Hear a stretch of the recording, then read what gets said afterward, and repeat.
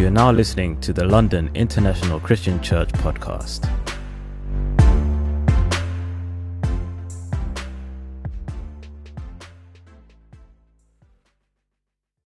Well, you guys are sounding like you're ready to worship today. Turn to Revelation chapter 5. We're going to dig on into our study today. You know, I'm encouraged that we have so many friends and family and relatives and, dare we say, neighbors on out today. And if there's one thing that we really believe in is what the Bible teaches about love. At the end of the day, it's all about love. Loving one another. And not just loving one another because we are the same socioeconomic status. Not loving one another because we're from the same tribe. You're Yoruba, I'm Yoruba, I guess I love you. Not because we're from the same country even, but because of the sacrifice of Jesus. We got to love one another. Now, I want to do something that may be a little uncomfortable here if you're not used to experiencing love. But our church is about love. And I know we have a lot of you that are visiting for the first time. And if I could have those of you that are visiting, and well, maybe it's your first time or maybe you're not necessarily formally a member. If you can at this particular time just stand on up right there. If you could stand on up, it's okay. Stand on up. Stand on up.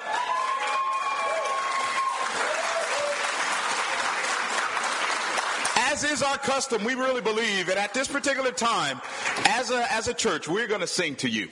We're going to sing a song that really highlights what we're all about. We love you with the love of the Lord. We love you with the love of the Lord. We see in you the glory of our King, and we love you with the love of the Lord. Amen, amen. Okay, you can be seated right there. We got about 2 more verses that go with that, but I didn't want to put you too much there on the spot. Hopefully you're in Revelations chapter 5. You know, we're going to dig on in here, but we had an incredible Bible discussion at Middlesex University. And, you know, this Bible discussion was a little radical, dare we say. And it was a little different than the typical Bible discussion. Because it pointed out something that's been an epidemic, not only, I believe, around the world, but here in the UK. And, of course, we started talking about a few things at Middlesex University. And folks heard about the discussion and said, we got to hear that again. And so today's sermon today is kind of a piggybacking off of that discussion. And of course, the discussion was about horse meat. And so the title of the discussion was simply horse meat, the stakes are just a little bit too high. And so today's Bible study is going to be entitled Horse Meat, the stakes are just too high. Now, before we dig on in, we understand that, of course, it's been Tesco that was kind of first nailed for having horse meat in some of their product right there. And, of course, you know, first they said there were only traces of horse meat. Then they say there were larger percentages of horse meat. And then, before you know it, a few weeks, 100% horse meat. And then, before you know it, even Burger King coughs out, okay, we've been putting horse meat in our burgers. So everybody it's made national headlines. And, of course, it's made even international headlines. And so I just put together some of the new marketing slogans that maybe Tesco may have adopted given the fact that horse meat is in their menu nowadays. Marketing slogan number 1, Tesco, everything you want from a store and a little bit mayor. Mayor. Michael Hart thought of that one right there. That was not me, guys. Number 2. You think Tesco horse burgers are bad? You should try their quarter pandas. Quarter pandas right there. Oliver Greenwood, he's responsible for that one right there. I hear they're putting unicorn in their veggie burgers too. Unicorn, the corn right there. Brother Blaze is responsible for that one right there. Of course, course, one man who worked at Tesco says, my boss won't do anything about my long hours working in the butcher. I complain, but it's like beating a dead horse. I'm responsible for that one, I am. And lastly, for years people have said, I'm so hungry I could eat a horse. With Tesco, your dreams have now come true. Revelations chapter 5. Nobody wants any horse meat. Nobody wants any hypocrisy. You don't want to be told you're getting fed the right thing, and then you find out it's just a bunch of horse meat. Revelations chapter 5. Verse 6 says, then I saw a lamb looking as if it had been slain, standing in the center of the throne, encircled by the 4 living creatures and the elders. He had 7 horns, 7 eyes, which are the 7 spirits of God, sent out into the earth. He came and he took the scroll from the right hand of him who sat on the throne. And when he had taken it, the 4 living creatures and the 24 elders fell down before the Lamb.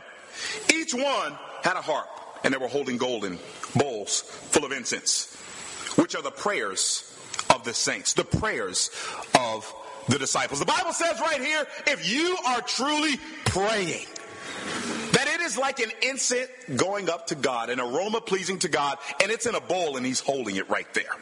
God doesn't forget your prayers. Verse 9. And they sang a new song. You are worthy to take the scroll and to open its seals, because you were slain.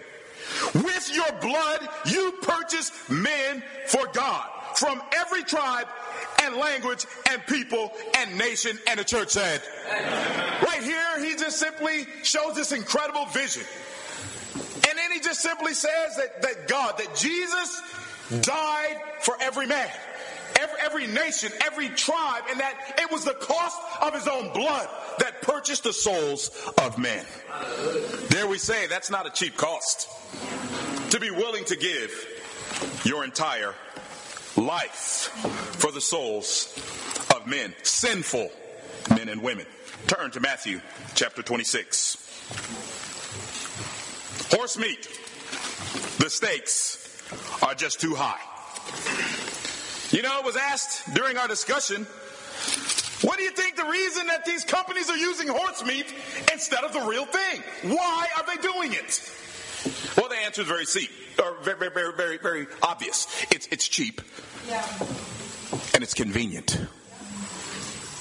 It's cheap to use this horse meat instead of the real thing. It's cheap. And it's very convenient. And that's our first point. Cheap and convenient. We learn right away that Jesus didn't die cheap. We learn right away that your soul is not cheap. We learn right away that the lives of our kids, they're not cheap lives. And we understand, I really believe there's a lot of horse meat out there. There's a lot of talking about the real thing, but really, when you put the DNA test, when you take the Word of God and you match it up to it, you find that there's traces of some horse meat. I had a lot of horse meat in my life. A lot of hypocrisy. And it took the Word of God to expose that. Cheap and convenient. Matthew chapter 26.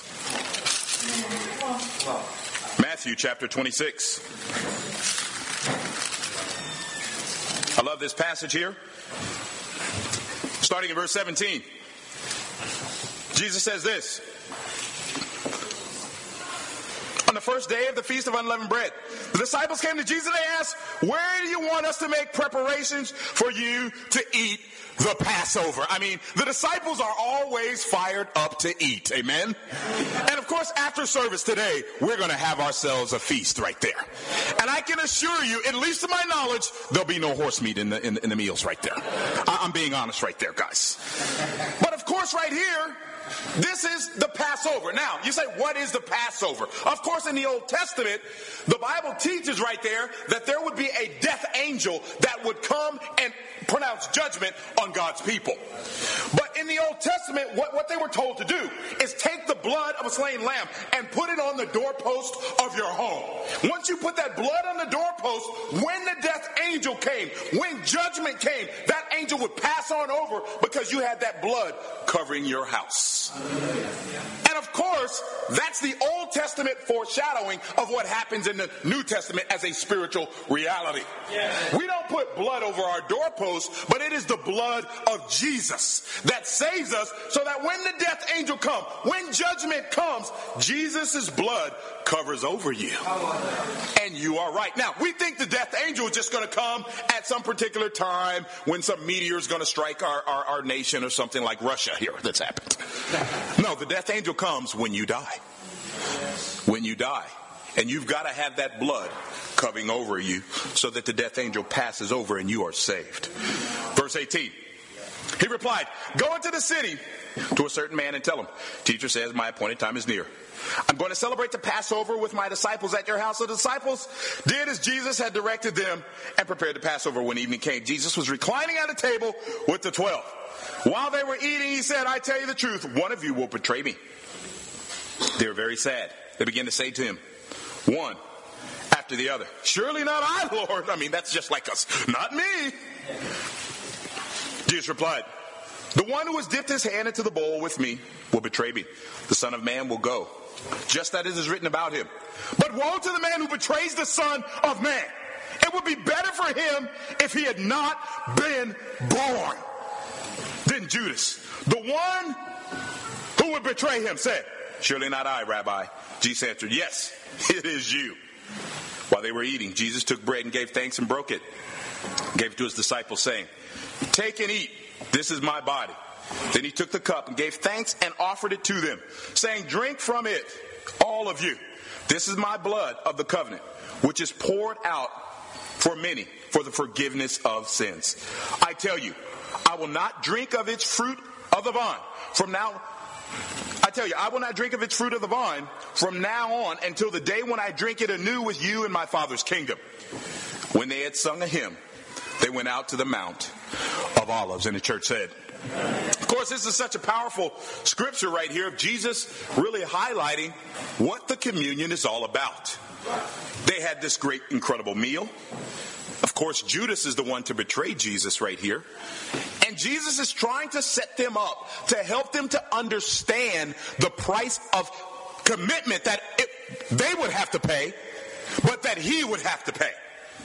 And that's what this meal was about. It wasn't just, hey, let's just have this little friendly little barbecue right here with peri-peri chicken and just hang out and have some religious talk. Jesus was trying to set up the cost of salvation and trying to help them realize what it was all going to cost them. Verse 36. Then Jesus went with the disciples to a place called Gethsemane. And he said to them, "Sit here while I go over there and pray." I mean, Jesus starts to feel some things about the cost. And so he turns to God in prayer. He took Peter and the two sons of Zebedee along with him, and they began to be sorrowful and troubled. Then he said to them, "My soul is overwhelmed with sorrow to the point of death. Stay here and keep watch with me." See, Jesus struggled with the cost of what it would take to save every single one of us.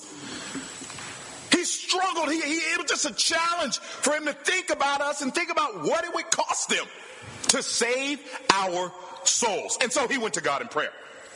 Going a little farther, fell with his face to the ground, he prayed, "My Father, if it is possible, may this cup be taken from me, yet not as I will, but as you will." Then he returned to his disciples, and he found them praying just like Jesus Christ. No, they're sleeping. You ever done that one? You get overwhelmed by life, and you just go, "I just want to take a nap." Get overwhelmed by the finances, "I just want to go to sleep. I don't even want to think about it." Get overwhelmed with the kids, you can't go to sleep if you got a little baby Mia Grace right there. We've got little Mia, and she's beautiful, but at about 3 o'clock in the morning, boy, she sure does let us know. But we are very grateful because she's been sleeping through the night now. He tells them to stop sleeping. And we understand that we are living in a world where people are sleeping. They're sleeping. "Could you men not keep watch with me for 1 hour?" he asked Peter. "Watch and pray so that You won't fall into temptation. The spirit is willing, but the body is weak. He went away a second time and he prayed, my Father, if it is not possible for this cup to be taken away unless I drink it, may your will be done.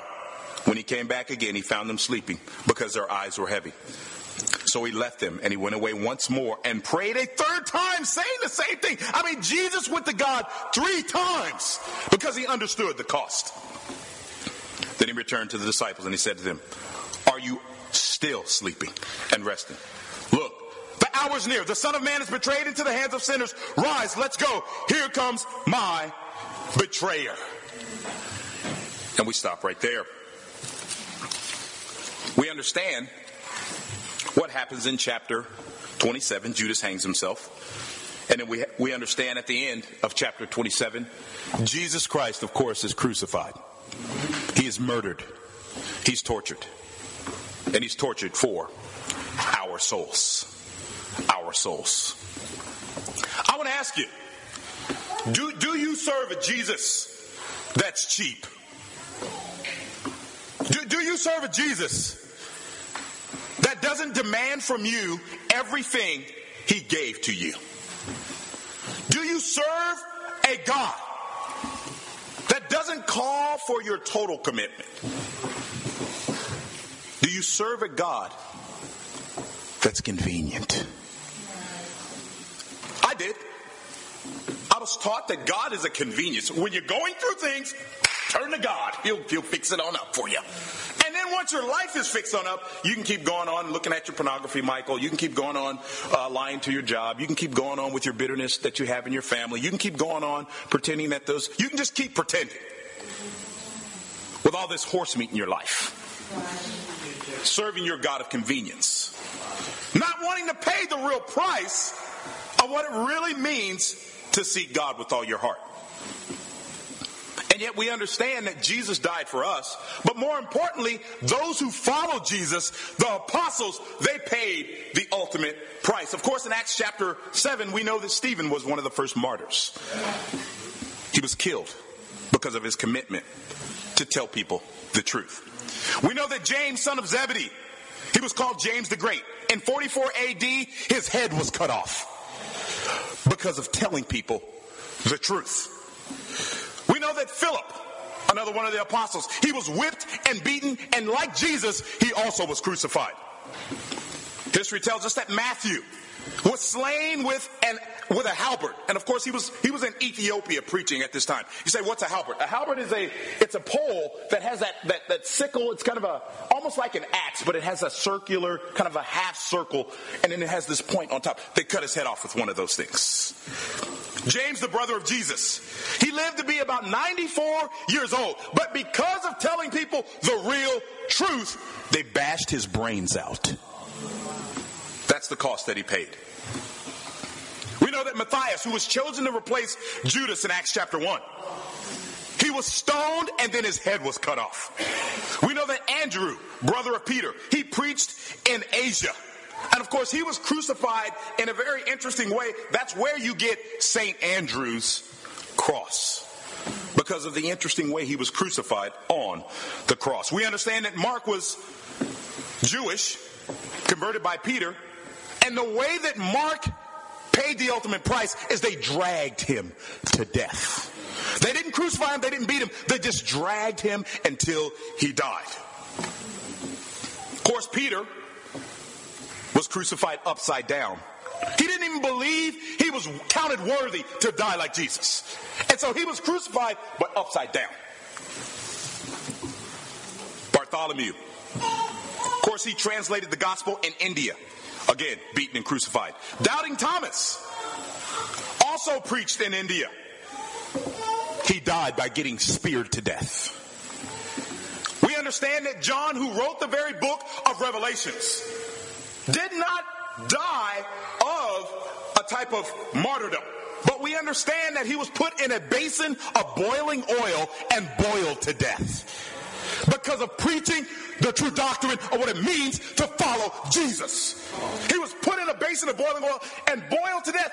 The crazy thing is he didn't die. He comes out of it, and everyone in the Colosseum at that time saw that he didn't die, and they went, wow, I want to follow that God. history says many people became true disciples, true Christians. Of course, at that time, John was sentenced to the islands of Patmos, where he penned the book of Revelations. You can do the most incredible thing for the Lord under the most severe pain possible. He penned the book of Revelations after going through the most intense thing one could go through. And he died of natural causes. And then, of course, I love Simon the Zealot, because he not only preached in Africa, but he also preached right here in Great Britain, and he was crucified in 74 A.D. Were any of those deaths cheap? I don't think so. I don't think so. What challenged me about joining our church is the men that sat down and got into my life and demanded everything, called me to give up everything, used the word of God to point out the horse meat in my life, the horse meat excuses. And sadly, because of the horse meat in my life, I sadly went to a church that didn't call it on out. I sadly went to a church that had horse meat even in the very doctrine that was taught to me. And when the DNA test came, when the Bible came, it was challenging to embrace it. But of course, January 2000, I got baptized into Christ right there. I got baptized into Christ.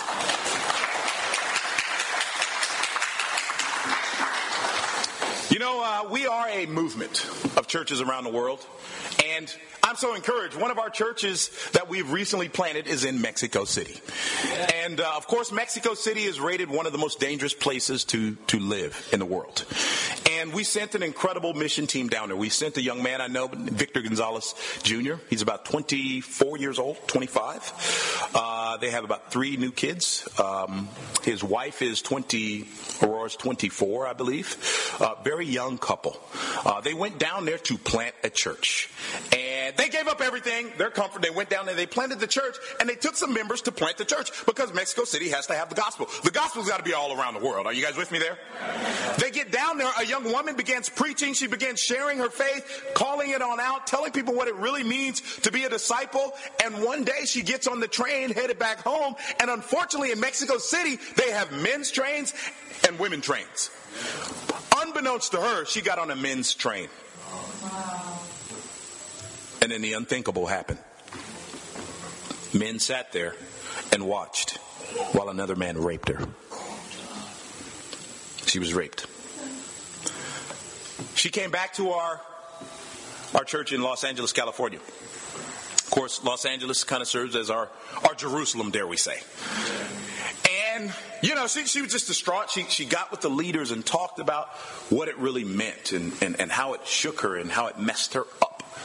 And then she just says, you know, I don't want to let this tragedy define me.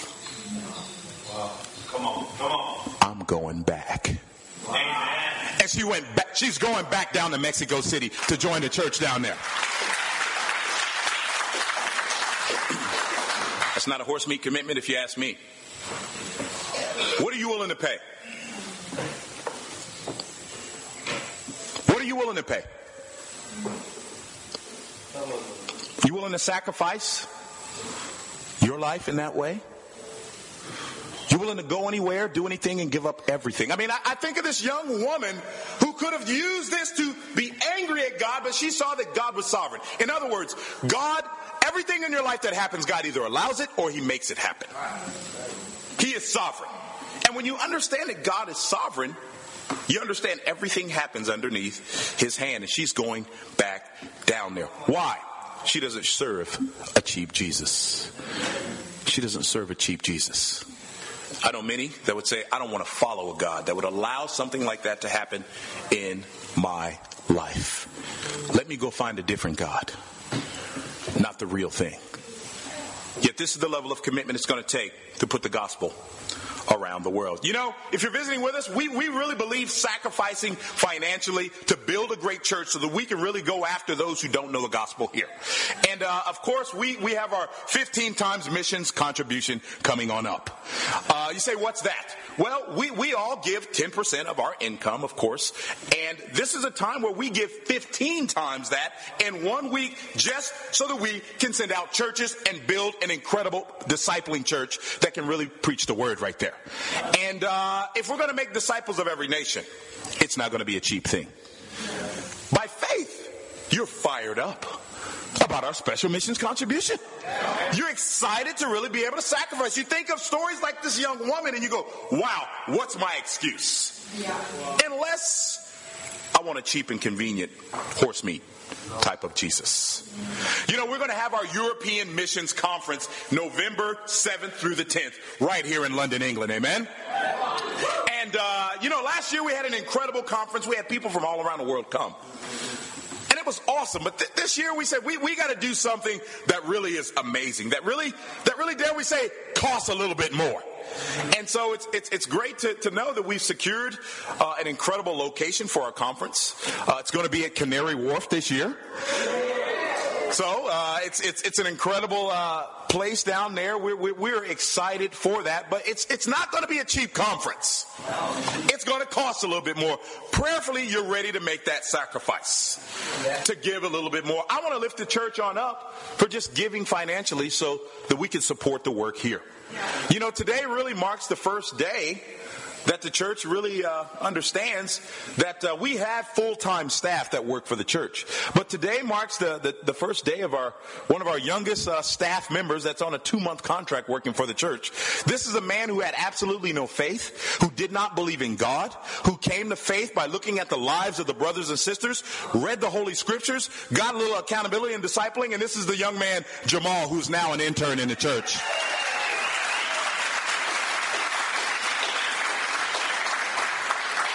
By faith, the God you serve doesn't ask for a cheap commitment and a convenient commitment. Horse meat. Number 2, turn to Ezekiel chapter 3.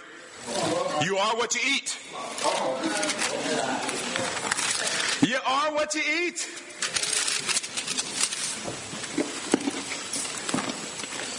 Ezekiel chapter 3, verse 1. And he said to me, son of man, eat what is before you. That won't be a challenge this afternoon as the food comes out for the campus ministry right there. They'll pull out this scripture and even use it right there. It says, eat what is before you. Eat this scroll. Then go and speak to the house of Israel. Of course, those are the Christians. So I opened my mouth. And he gave me a scroll to eat. Then he said to me, son of man, eat this scroll I am giving you and fill your stomach with. So I ate it. And it tasted as sweet as honey in my mouth. He then said to me, son of man, go to the house of Israel. Speak my words to them. You are not to be sent to a people of obscure speech and difficult language, but to the house of Israel. Not to many people of obscure speech and difficult language whose words you cannot understand. Surely, if I had sent you to them, they would have not listened to you. But the house of Israel is not willing to listen to you because they are not willing to listen to me. For the whole house of Israel is hardened and obstinate. But I will make you as unyielding and hardened as they are. I will make your forehead like the hardest of stone, harder than flint. But don't be afraid of them or terrified by them, though they are a rebellious house. And we stop right there. Right here, God comes to Ezekiel and he pronounces there's going to be judgment on God's people. Of course, Israel, the house of Israel, God's people. And he tells him to go. Number 1, you got to accept it. You got to eat the scroll. You got to believe the word of God yourself. Then you got to go tell everybody about it. And of course, we know that Ezekiel wound up doing that. He did that. If we're going to change this world, we've got to be a people that believe in the word of God. We've got to eat the word of God. We've got to accept it ourselves. And of course, this one here is judgment. We understand there's judgment. We understand there's a heaven and there's a hell. We understand it. That we know that. And if we don't know that, of course, the book of Ecclesiastes says God puts eternity in the hearts of men. That means that every single man, whether you're a Christian or not, you think about heaven and you think about hell. You think about your eternity, no matter whether someone does a Bible study with you or not. Why? Because God put that thought there. And God created you. But I want to talk about something I really believe the world needs. Something we need to eat. Matthew chapter 18. You guys still with me here? Trying to give you the real beef here, no horse meat. Give it to us. Matthew chapter 18. Let's see if you guys are ready to eat this scroll here. We're going to test you here. Matthew 18, verse 21. Then Peter came to Jesus and asked, Lord, how many times shall I forgive my brother when he sins against me? Up to 7 times? Jesus answered, I tell you, not 7 times, but 77 times. And then he goes on giving this long discourse. And then he says, down in verse 35, says, this is how my heavenly Father will treat each of you unless you forgive your brother from your heart. You are what you eat. Forgiveness. Forgiveness. Who do you need to forgive? Who do you need to forgive? The Bible teaches you can't be saved if you're not willing to forgive all the sins that have been done to you in this life. Are you willing to forgive? You willing to forgive? Forgiveness is a challenging topic for me, but I had to embrace it to be a true Christian. At age 14, I went through quite a rough time. My mother and my stepdad, they divorced, and I was abandoned. My mother went from an incredible mom to a drug addict overnight. It just was shocking. We lost our home. We lost all of our cars. Before you know it, I was a homeless kid on the street. I was very angry because I was a very good student. I was a top athlete. There was nothing going wrong in my life as a young man, at least from my perspective, yet this tragedy had happened. And I was angry at my mother, and I was angry at God. In fact, don't you talk to me about God. Don't say anything to me about God. And that anger festered in my heart, and it led to multiple adult, just immoral relationships over and over and over. Adult bookstores, lying, deceit, cheating on my taxes. That anger, feeling like, God, you owe me. That anger in my heart. And when I saw that I had to forgive my mother for what she had did, I didn't even want to talk about it. I didn't want to talk about it. It was too deep. It was too painful. But thank God for God's church, for true disciples that didn't feed me horse meat. That didn't tell me it's okay to be angry. It's okay not to forgive. The Bible doesn't say that. You got to forgive from your heart. Not just mentally, but from the heart. There's about 6 degrees from radical. The distance from your head to your heart. I forgave my mother. In fact, my mother is one of my heroes. She's one of my heroes. She went through a lot. I wouldn't be here if it wasn't for her. I want to ask you today, are you willing to eat the scroll of forgiveness? Are you willing to eat the scroll of forgiveness? I mean, I look around, and I know there's so many lives, and there's so much that probably has happened to so many of us. And we've been sinned against. And I tell you, some of us have sinned against a lot of people. We've taken a lot of hits, but you put some hits on some other people. And when I was able to see that all the hits that were put on me by my mom were not good, but that I put a lot of hits on Jesus. My sin crucified Jesus. Then I was able to go, oh, wow. I've hurt people just as bad as my mom hurt me. And I had to forgive. Who do you need to forgive today? Are you willing to eat that scroll? You are what you eat. You are what you eat. Eat the scroll of bitterness, you'll be bitter. All your life. Eat the scroll of anger, you'll be angry all your life. You are what you eat. Matthew chapter 15. You guys still with me here? Matthew 15. Check this one out here.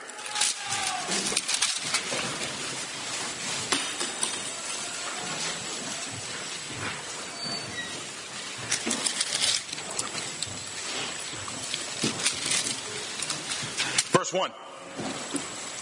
It says, then some Pharisees and teachers of the law came to Jesus from Jerusalem. I mean, these guys traveled all the way to Jerusalem, from Jerusalem, just to give Jesus a hard time. It says they traveled all the way from Jerusalem, and they asked, why do your disciples break the tradition of the elders? They don't wash their hands before they eat. Jesus replied, why do you break the command of God for the sake of your tradition? God said, honor your father and mother, and anyone who curses his father or mother must be put to death. But you say that if a man says to his father or mother, whatever help you might have otherwise received from me is a gift devoted to God, he's not to honor his father with it. Thus you nullify the word of God for the sake of your tradition. You hypocrite! Isaiah was right when he prophesied about you. These people honor me with their lips, but their hearts are far from me. They worship me in vain. Their teachings are but rules taught by men. We stop right there. Of course, you say, well, what was happening right here? Well, the Jews had developed all these extra laws that were not in the Bible over the course of years. So many that they had developed about 600 new laws that were not in the Bible. One of those laws was called Corban. And Corban meant, hey, there was no benefits or Social Security back then, so, if your parents got old, it was up to you as a son or a daughter to take care of your parents. It was your responsibility. You didn't just get your life and forget about your family in their old age. You guys with me there? That's a good lesson for us nowadays as well. But what the Pharisees were saying, just don't pay for don't take care of your family, just give that money to the temple. We'll call it Corban. And let God take care of your family. And so what was happening is they were nullifying the word of God for the sake of their tradition. Putting tradition over the word of God. There are about 5 or 6 signs of horse meat when it comes to your relationship with God. It says it right there in verse 7. He calls them hypocrites, number 1. He says, these people honor me with their lips. You pay God lip service. Number 2. Says, your hearts are far from me. You're not close to God. You think so, but you're far. Verse 9, he says, your worship is in vain. And lastly, your rules are just rules taught by men. Whenever we put tradition over the word of God, we get ourselves in trouble. We go, yeah, I understand, yet it says it right there. You put the word of God first over tradition. But you know what can really mess us up? It isn't so much that we aren't willing to take a tradition and submit it to the word of God. But what about your culture? That's right. What about your culture? You willing to take your culture and submit it to the word of God? To go, awesome, this is great, this was a part of my culture, but where is it in the Bible?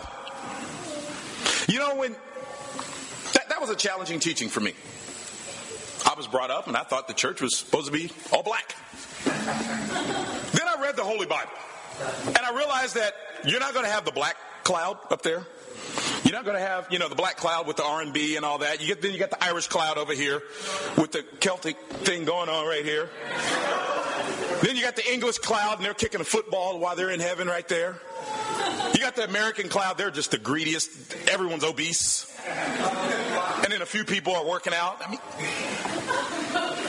Nigerian cloud, you got peri peri chicken on up there. You're not going to have all these different clouds. One cloud. Amen. One cloud. That means you got to have relationships from all nations. That means the church should be filled with all nations. And if it's not, there's horse meat in the church. This is the wrong teaching. The church is not supposed to be one nation. It's supposed to be all nations. God's church is called to go to all nations and to have all nations in it. And even us here, we've had an incredible time building a great church here. We've had an incredible time. But we got to get to all nations. We got every single nation. That's got to be our attitude. Otherwise, we'll become traditional Christians. And traditional Christians, their hearts are far from God. They don't think so, but they're far. Their worship is in vain. You are what you eat. Are you willing to eat that squirrel right there? Are you willing to eat that squirrel? Turn to Psalms chapter 34. Number 3. want to challenge you to eat soul food. Come on, bro. Now, I'm not spiritual soul food. I'm not going traditional here on you. I'm not putting my culture in there. I'm just soul food. Psalms chapter 34.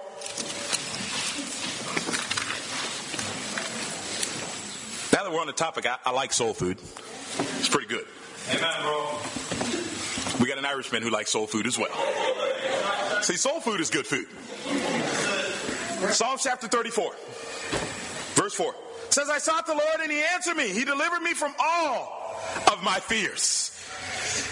Those who look to him are radiant. Their faces are never covered with shame. This poor man called and the Lord heard him. He saved him out of all his troubles. The angel of the Lord encamps around those who fear him. What about those who don't? It says he delivers them. Taste and see the Lord is good. Blessed is the man or woman who takes refuge in him. Fear the Lord, you saints, you Christians. For those who fear him lack nothing. The lion may go weak and hungry, but those who seek the Lord lack no good thing. And the church said, is that not awesome? He just says, taste and see that the Lord is good. You may be visiting for the first time. God is good. God is awesome. God has given me friendships I would have never had. God has given me relationships I would have never been able to develop on my own. God has given me an incredible family. The Lord has been good to me. I didn't want to taste. I preferred that horse meat. But then I said, okay, I'm gonna sample Jesus. If you're visiting for the first time, I want to challenge you to sample the real God. Set up with someone afterwards today and do a Bible study. And taste and see that the Lord is good. Turn to John chapter 6. John chapter 6.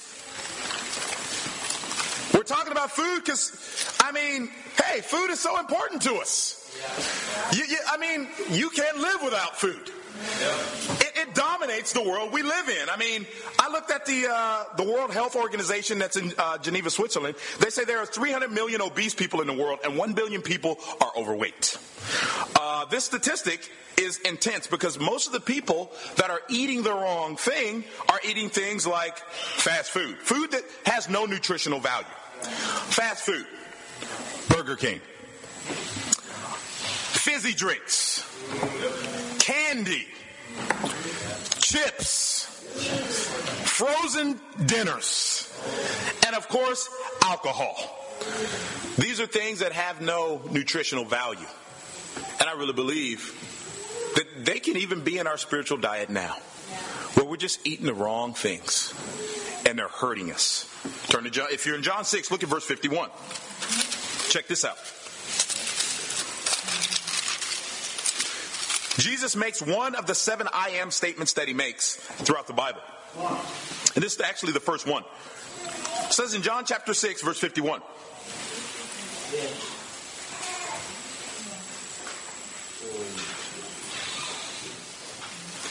It says, I am the living bread that came down from heaven. If anyone eats this bread, he will live forever. This bread is my flesh, which I will give for the life of the world. Then the Jews began to argue sharply amongst themselves, how can this man give us his flesh to eat? Jesus said to them, I tell you the truth, unless you eat the flesh of the Son of Man and drink his blood, you have no life in you.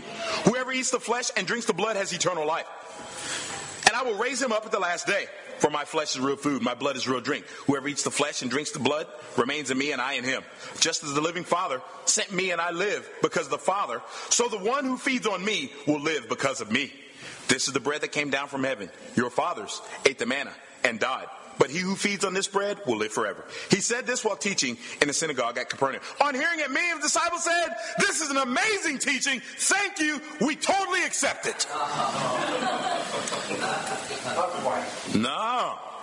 This is a hard teaching. Even the disciples struggled. Aware that his disciples were going about this, Jesus said to them, does this offend you? The Greek right there means make bitter. It says, do you get bitter about this? He says, what if you see the Son of Man ascend to where he was before? The Spirit gives life, the flesh counts for nothing. The words I have spoken to you are spirit and they are life. Yet there are some of you who do not believe. For Jesus had known from the beginning which one of them did not believe and who would betray him. He went on to say, this is why I told you that no one can come to me unless the Father has enabled him. We stop there. What was Jesus saying? Number one, he compared himself to bread. Bread is essential. In fact, one can live on bread and water for for a very, very long time. Just from a human standpoint, you can live on bread and water. In fact, there are many Jews at that time that were very poor, and that's what they lived on. So this really meant something when he said, I am the bread of life. I am that which is essential. But then he says the bread of life. Not just this life, the bread of eternal life. So he says, I am essential for eternal life. That's what Jesus is saying. He said, I'm the bread of eternal. I'm essential. You need me to go to heaven. You need me. You got to have me.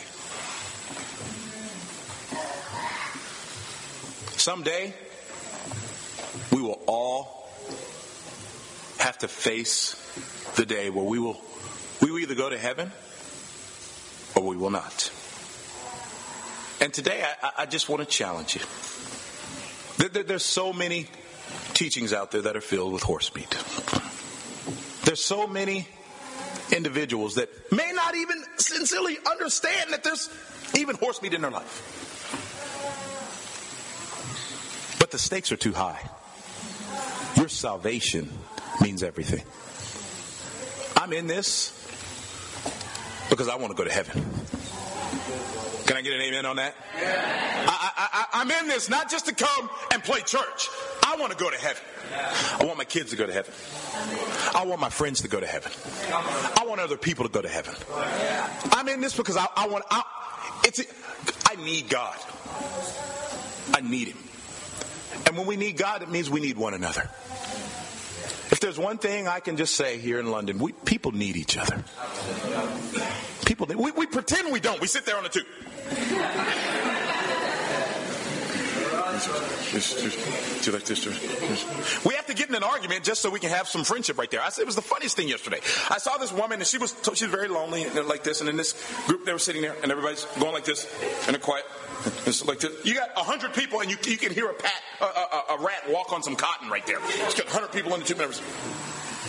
And this woman, she gets on and she goes to sit in between this family. And they go, why are you sitting? And they're just getting in this intense argument for nothing.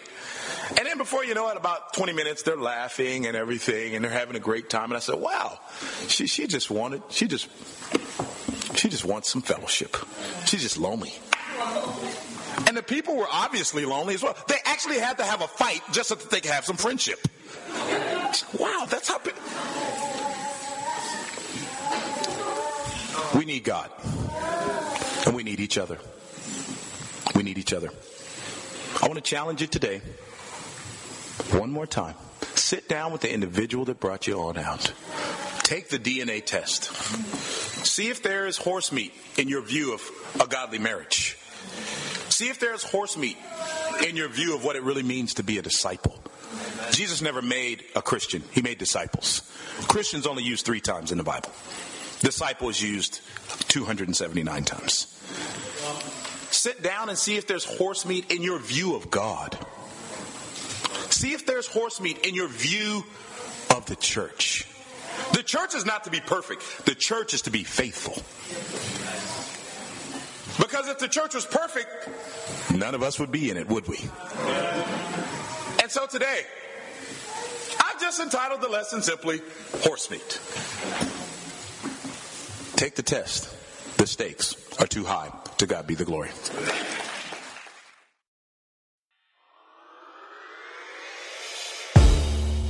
We would like to thank you for listening to that episode of the podcast. If you would like video versions of these episodes, whether it's sermon highlights or interviews, feel free to check us out on our website or view them on our YouTube channel. That's londonchurch.org.uk. That's LONDONCHURCH.org.uk. And for all other updates and information, whether it's services, events, or devotionals, you can find all that on our website also. Once again, we'd like to thank you for listening, and we'll catch you on the next one.